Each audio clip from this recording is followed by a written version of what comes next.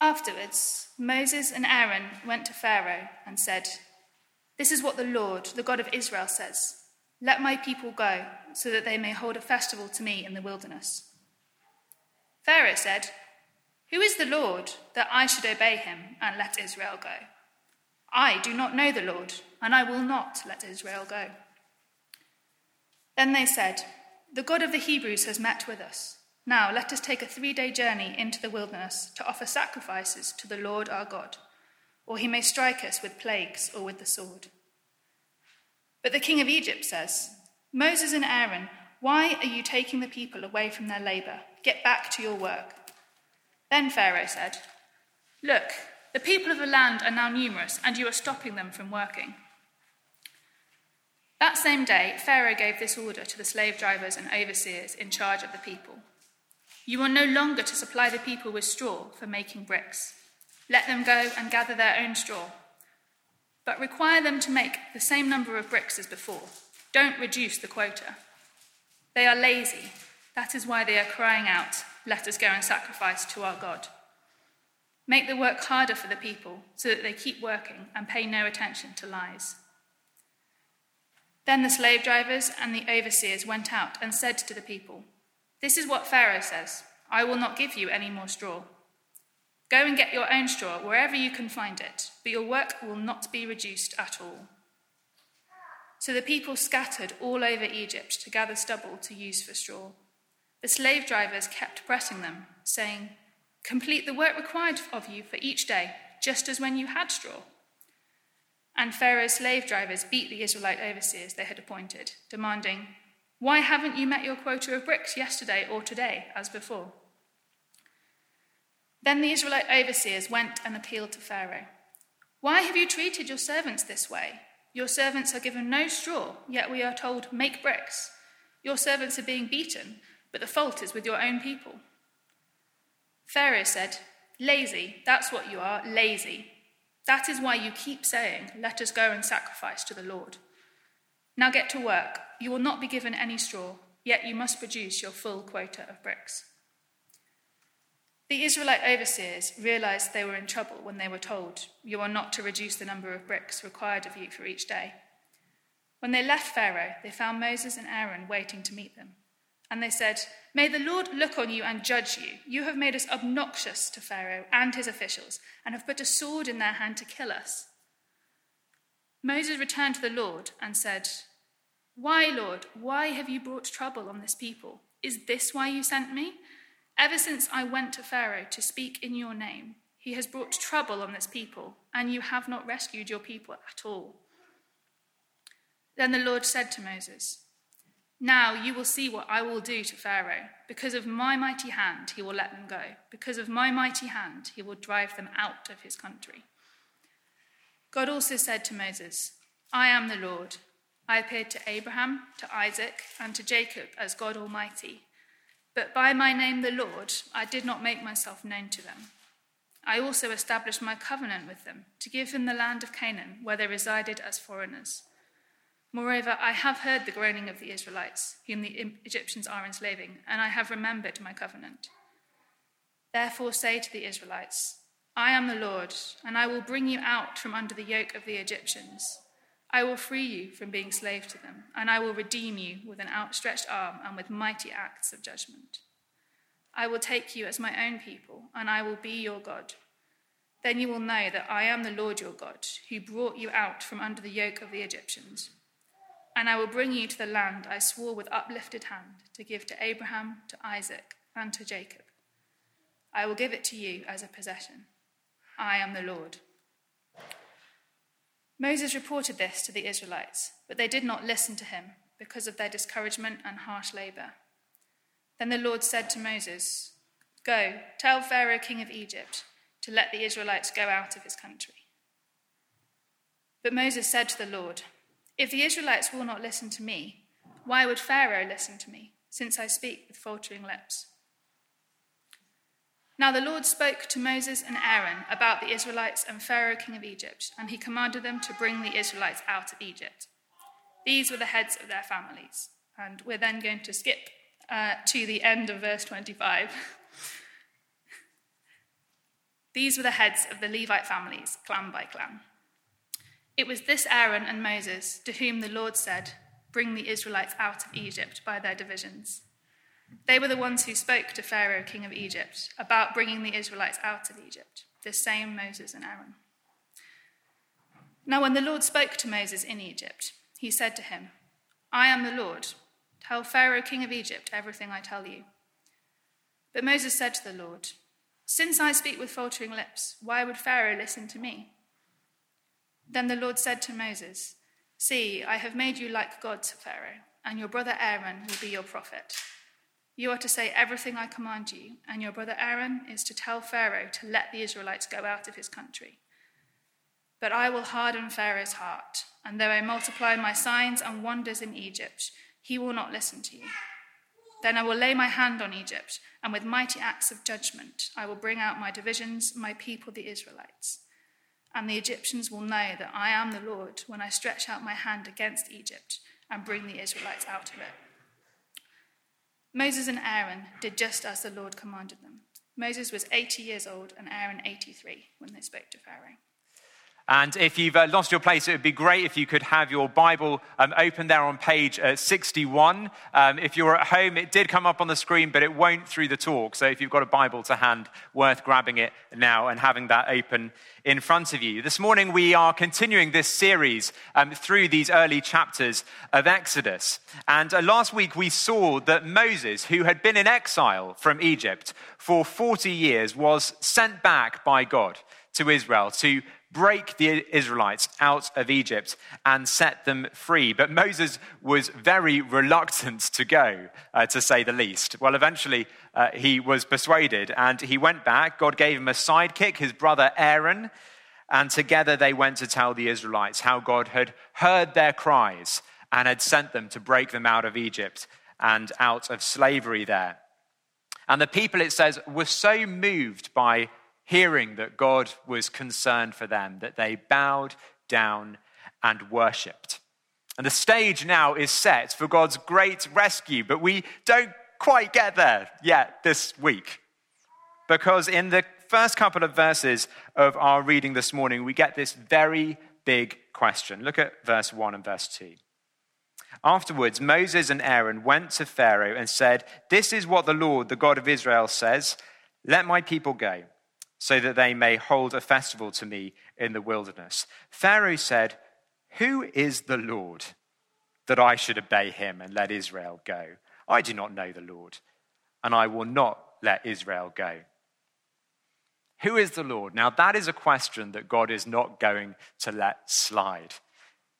And what we're going to see this morning and over the next few weeks is God beginning a very sustained and very clear campaign to answer that question. 5 times in our reading, I wonder whether you heard it like a drumbeat through the reading that Jen read for us. God said, "I am the Lord. I am the Lord. I am the Lord." He is desperate to answer Pharaoh's question. In the rest of Exodus, it comes up another 10 times. "I am the Lord." And he's very eager that we know him. Why? Because unless you truly know someone, you can't truly trust them. John Newton is the man that is most famous for having written that hymn, Amazing Grace. You probably all know that, or at least the tune. Well, he was also a pastor and a very prolific letter writer. In one of his letters to someone, he wrote this: "The more you know him, God, the better you will trust him. And the more you trust him, the better you will love him." Now, in any relationship, we know that it's true that you need to truly know someone before you can truly trust someone. We each know that. If you think now even of the people in the world you trust the most deeply, the people you would trust your life with, the life of your children, if the worst were to happen to you, you know, those kind of people. Who are they? Well, I bet they're people you know very well. You have to really know someone before you can truly trust them. I mean, there are plenty of people that we know who we wouldn't trust.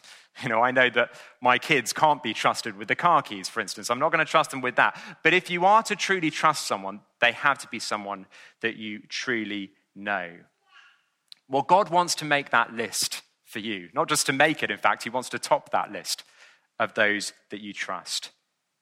And so he wants to make himself known to us. God wants you this morning to truly know him so that you can truly trust him.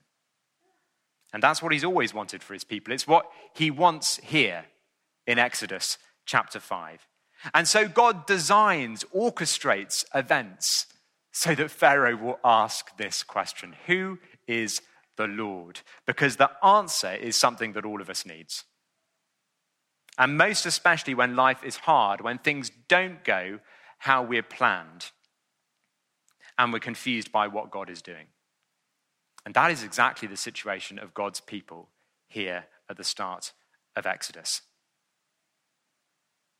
And so God sent Moses to rescue the Israelites, to lead them out of slavery there. And when they heard at the end of chapter 4 that God was concerned about them, they bowed down and worshipped. But then things got a lot worse, not better. Moses and Aaron went to Pharaoh to ask him to give up his most valuable economic asset, a whole nation of people bound to slavery to him at his beck and call. And unsurprisingly, he says, verse 2, "I do not know the Lord, and I will not let Israel go." And so they ask him again. Look at verse 3. Then they said, "The God of the Hebrews has met with us. Now let us take a 3-day journey into the wilderness to offer sacrifices to the Lord our God, or he may strike us with plagues or with the sword." And that really winds Pharaoh up, that they have the audacity to ask again. And so verse 4, the king of Egypt said, "Moses and Aaron, why are you taking the people away from their labor? Get back to your work." Then Pharaoh said, "Look, the people of the land are now numerous, and you are stopping them from working." He's really wound up, but we only see how wound up he is by what he does next. Look at verse 6. That same day, Pharaoh gave this order to the slave drivers and overseers in charge of the people: "You are no longer to supply the people with straw for making bricks. Let them go and gather their own straw, but require them to make the same number of bricks as before. Don't reduce the quota.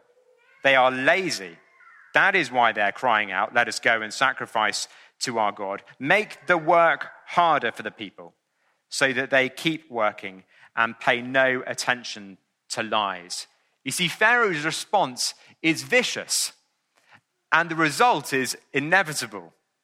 We see that from verse 10. The Israelites simply can't meet the quota that is being insisted upon. And so verse 14, Pharaoh's slave drivers beat the Israelites overseers they had appointed, demanding, "Why haven't you met your quota of bricks yesterday or today as before?" So what do? Well, of course, they go up the chain of command. They go straight to Pharaoh themselves to complain. They cry out to him. And verse 15, they say, "Why have you treated your servants this way? Your servants are given no straw, yet we're told, 'Make bricks.' Your servants are being beaten, but the fault is with your own people." And Pharaoh's reply, "Lazy. That's what you are, lazy. That is why you keep saying, 'Let us go and sacrifice to the Lord.' Now get back to work. You won't be given any straw, yet you must produce your full quota of bricks." And that's when they realize they're really stuffed. And when they leave Pharaoh and find Moses and Aaron, and they talk to them, they say to them this, verse 21, "May the Lord look on you and judge you. You have made us obnoxious to Pharaoh and his officials, and have put a sword in their hand to kill us."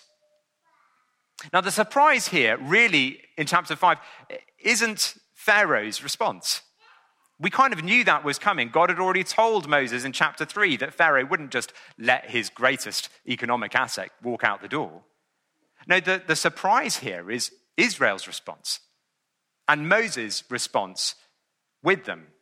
You see, at the end of chapter 4, they were on a spiritual high, worshipping God. But when things got worse for God's people, not better, well, it reveals that they don't really trust him at all. And it seems the same is true of Moses, who returns to God and complains against him. Look down at verse 22, 23. Moses returned to the Lord and said, "Why, Lord, have you brought this trouble on this people? Is this why you sent me? Ever since I went to Pharaoh to speak in your name, he has brought trouble on this people, and you have not rescued your people at all. Recently, we have been hearing a lot in the news, haven't we, about vaccine confidence.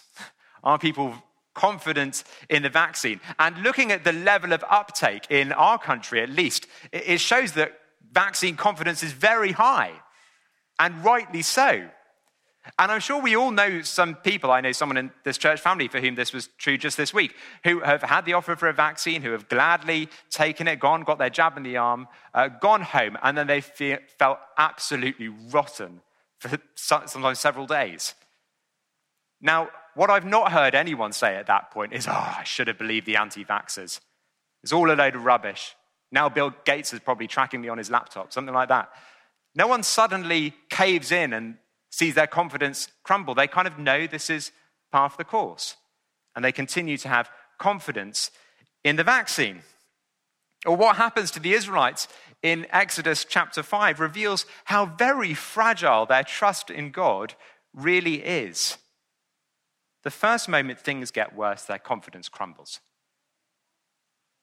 And it's a challenge to us, actually, and it's one that I feel very strongly. Do I only trust God in the good times? When I'm on a spiritual high? When it's summertime and the living is easy?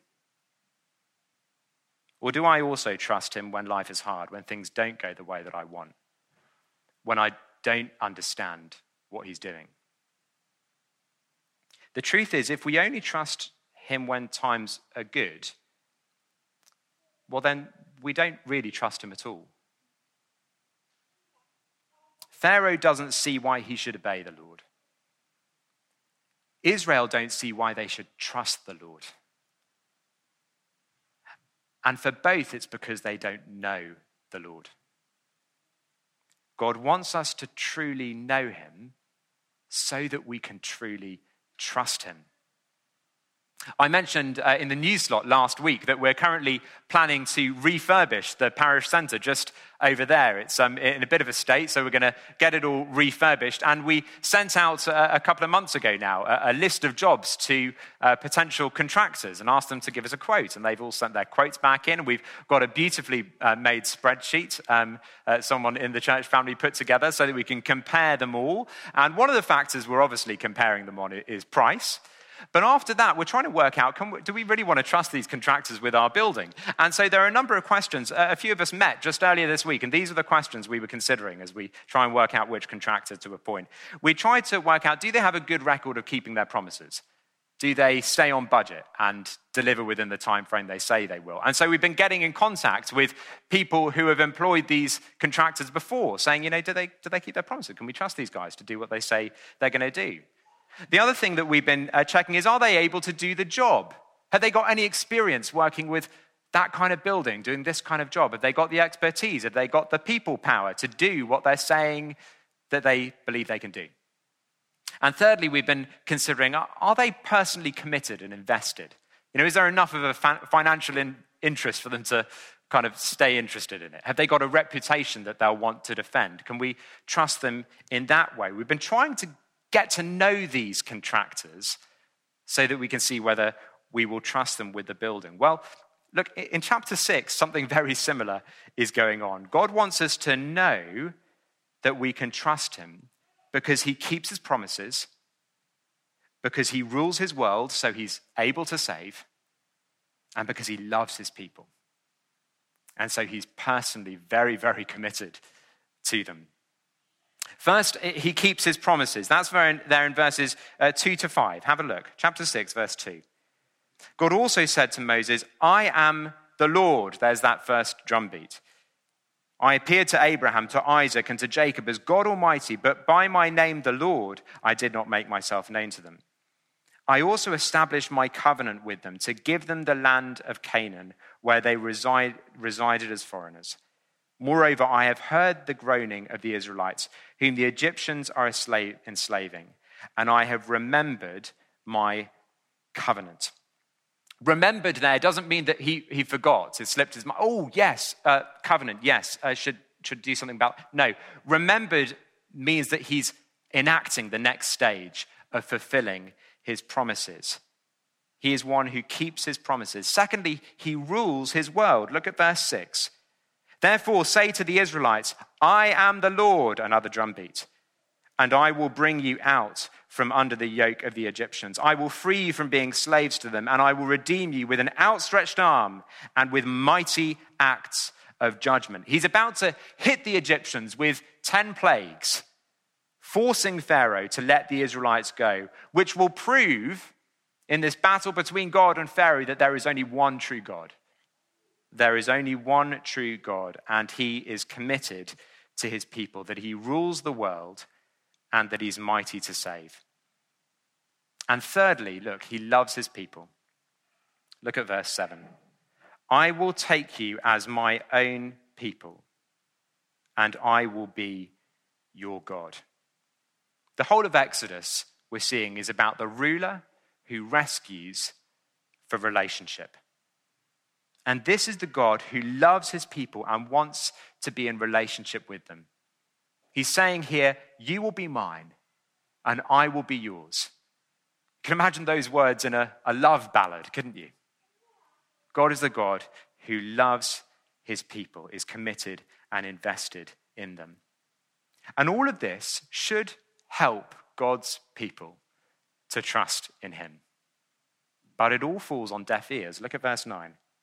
Moses reported this to the Israelites, but they did not listen to him because of their discouragement and harsh labor.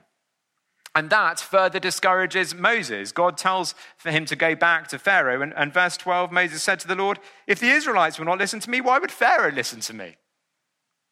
They're all getting pretty down in the dumps about this. It's not going well. Confidence in God has crumbled.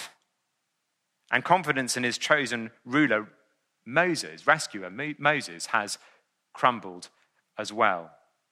And Jen very tactfully skipped over that long list of names. But the point there in verses 13 to 27 is there's this doubt now in the credibility of the one that God has sent to rescue his people. And so this family tree, as it were, establishes that this guy who's been out of Egypt for 40 years, who, if we remember, was actually raised in Pharaoh's court, who is he? Can we really trust this guy? He is a real Israelite. This is his family tree. He has been sent by God. You can trust him. It's about establishing the credibility of Moses as God's rescuer. And yet, trusting God and in his rescue at this point is in tatters. God wants us to truly know him so that we can truly trust him. The Israelites don't understand what God is doing in these chapters. And maybe we don't either. There are some confusing things. Well, look at this. God makes it very clear what he is at and what he is up to in these chapters. Everything God is doing here is enabling us to truly know him so that we can truly trust him.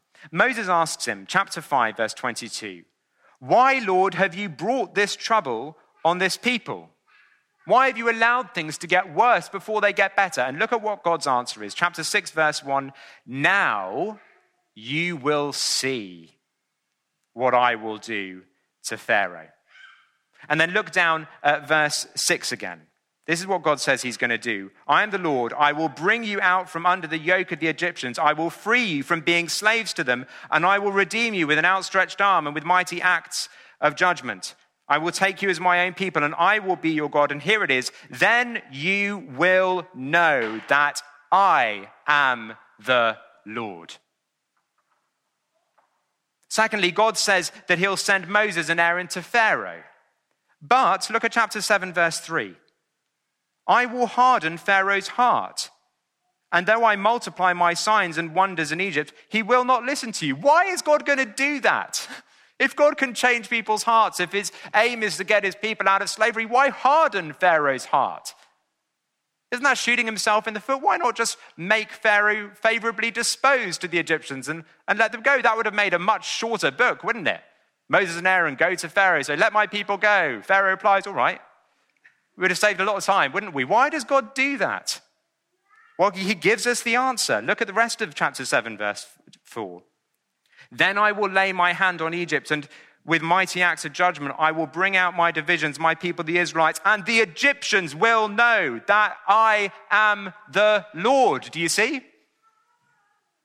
And then it wasn't in our reading, but just skip over to chapter 9, verses 14 and 15.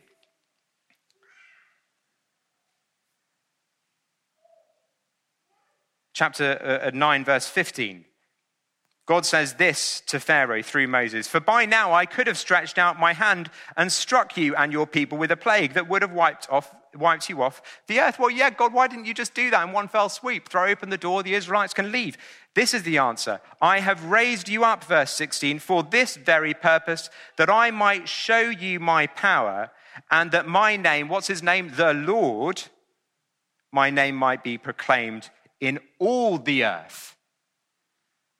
You see, all of this is so that we may know the Lord, the Israelites, the Egyptians, all nations. Because it's not enough for God to tell his people to trust him. He has to show them that they can trust him. And that's what he's about to do in the next chapters in spectacular fashion, such that the Israelites, the Egyptians, all nations will know that he is the Lord. And they will have that emphatic answer to Pharaoh's question, who is the Lord? Now you will see. Strap in, Pharaoh. Here comes the answer. And so by sending Moses back to Pharaoh, God is moving events towards the confrontation that will reveal who he is so that we can know and trust him. You know, in years to come, when a little Israelite boy or girl would tug on their mummies and daddies' clothes and say, "Who is the Lord?" You know, their answer would have been with a story.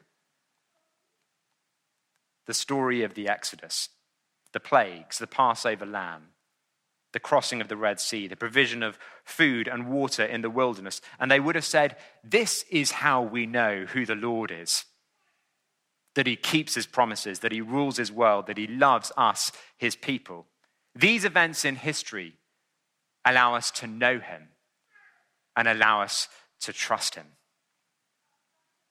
And you know, today, when we ask, who is the Lord? You know how we answer that? With a story. The story of a man who came from God to save his people. A man who showed himself to be God, come to save his people. The story of his great acts of salvation through the cross and the empty tomb. The good news of Jesus is our story of salvation. How we can know and trust and love God. At the cross, we have seen that he is the Lord who keeps his promises. 2 Corinthians 1 verse 20, for no matter how many promises God has made, they are yes in Christ. At the cross, we have seen how he is the Lord who rules his world. It didn't look like it, did it? It looked like he was defeated, that Satan had won, that evil people had triumphed. But in fact, Acts 4 verse 28 says they did what God's power and will had decided beforehand should happen. And God used that apparent defeat and weakness and foolishness on the cross to bring about a great victory, the forgiveness of sins. At the cross, we have seen how he is the Lord who loves his people. 1 John 4 verse 10, this is love, not that we loved God, but that he loved us and sent his son as an atoning sacrifice for our sins. Exodus 6 verse 6 has said this, I will redeem you with an outstretched arm and with mighty acts of judgment. Well, ultimately that promise was fulfilled as Jesus died. There we see the arms of God, both outstretched on a cross. And there was a mighty act of judgment, but the judgment fell not on God's enemies, but on God himself in the person of his Son. This is our salvation story. This is how we know God and see his character most clearly, wonderfully, truly displayed. Through Jesus, his cross, and the empty tomb. Well, look, this is what we should be taking away from these chapters. These chapters show us how to know God, first of all. If you want to know God, someone said to me this week exactly that they wanted to know God. If you want to know God, whether you're a Christian or not, whether you're looking into these things for the very first time or whether you've been a Christian for many, many decades, the place to look is Jesus, his cross, and the empty tomb. They reveal absolutely that God keeps his promises, whatever the cost, that he rules his world with wisdom and power, and that he loves his people to death. They reveal his heart for us, his character, and that he is one that we can trust. So, friend, do everything that you can to fill your heart and your mind with the gospel of Jesus, his death and his resurrection for you. Make it your very frequent pattern to tell yourself the gospel and what it reveals to you about God. Different ways you can do that. Commit to coming here Sunday by Sunday, every Sunday. Not just when you don't have a better invitation, because actually you never have a better invitation in reality. Keep having the gospel poured into you. Come to Small Group Central. That's another place where we remind each other of the gospel and how to live in light of it. And if you're looking into these things still, meet up with a Christian friend and look at one of the Gospels of Jesus. There you will see what he is like through what he has done for you. That's how you will come to know God, through Jesus, his Son. These chapters show us how to know God. But look, secondly, these chapters show us how to know ourselves. When things got harder for the Israelites, it showed them something about themselves, that they didn't really trust the Lord. Instead, they complained against him. And when we face hard times, it can show us a lot about ourselves as well. Do we trust the Lord? And if we discover we don't, well, that should send us back to the cross for forgiveness and for us to be reminded of why we really can trust him. When we face hard times, it should show us where else we turn for help instead of the Lord. The Israelite overseers cried out to Pharaoh. I don't know whether you noticed, but they repeatedly referred to themselves as his servants. Your servants, your servants. It's the same word as translated as worship, the same root word. We're your servants, we're your worshippers. They cry out to him, and what response did they get? Lazy. Get back to work. Because Pharaoh, like all false gods and idols, didn't care one bit for his worshippers and would gladly crush them. But look, what do we see in Exodus? When we cry out to the Lord, what do we get in response? He sends his rescue man to come and lead us out of slavery to sin and death. And so who will you trust? Who will you cry out to in your time of need? An idol that will crush you, whether that's money or your home or your career or romance or pleasure? Or will you trust and cry out to the Lord who loves you and who is mighty to save you? And if you're struggling to trust God, then see this. You don't need more willpower. You need to know God more. God wants us to truly know him so that we can truly trust him, so that we can truly love him. He wants us to trust him because he's the only one who can save us. And he wants to save us because he loves us. And so, friends, know yourself, that we have hearts that are slow to trust God and quick to give up on him, but also take comfort in this. Know the Lord. Know him as you see how he has saved his people through the cross of Jesus and the empty tomb, that he keeps his promises, that he rules his world, that he loves his people. And as you know him, trust him as your personal savior through all the ups and downs of life. Let's pray.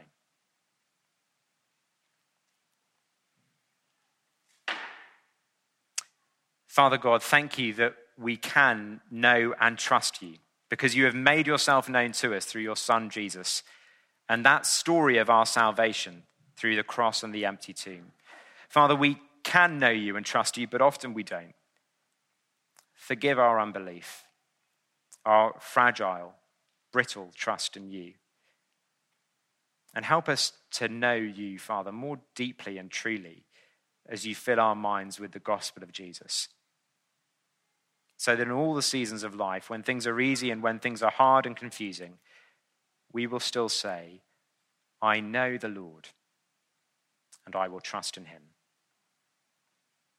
Amen.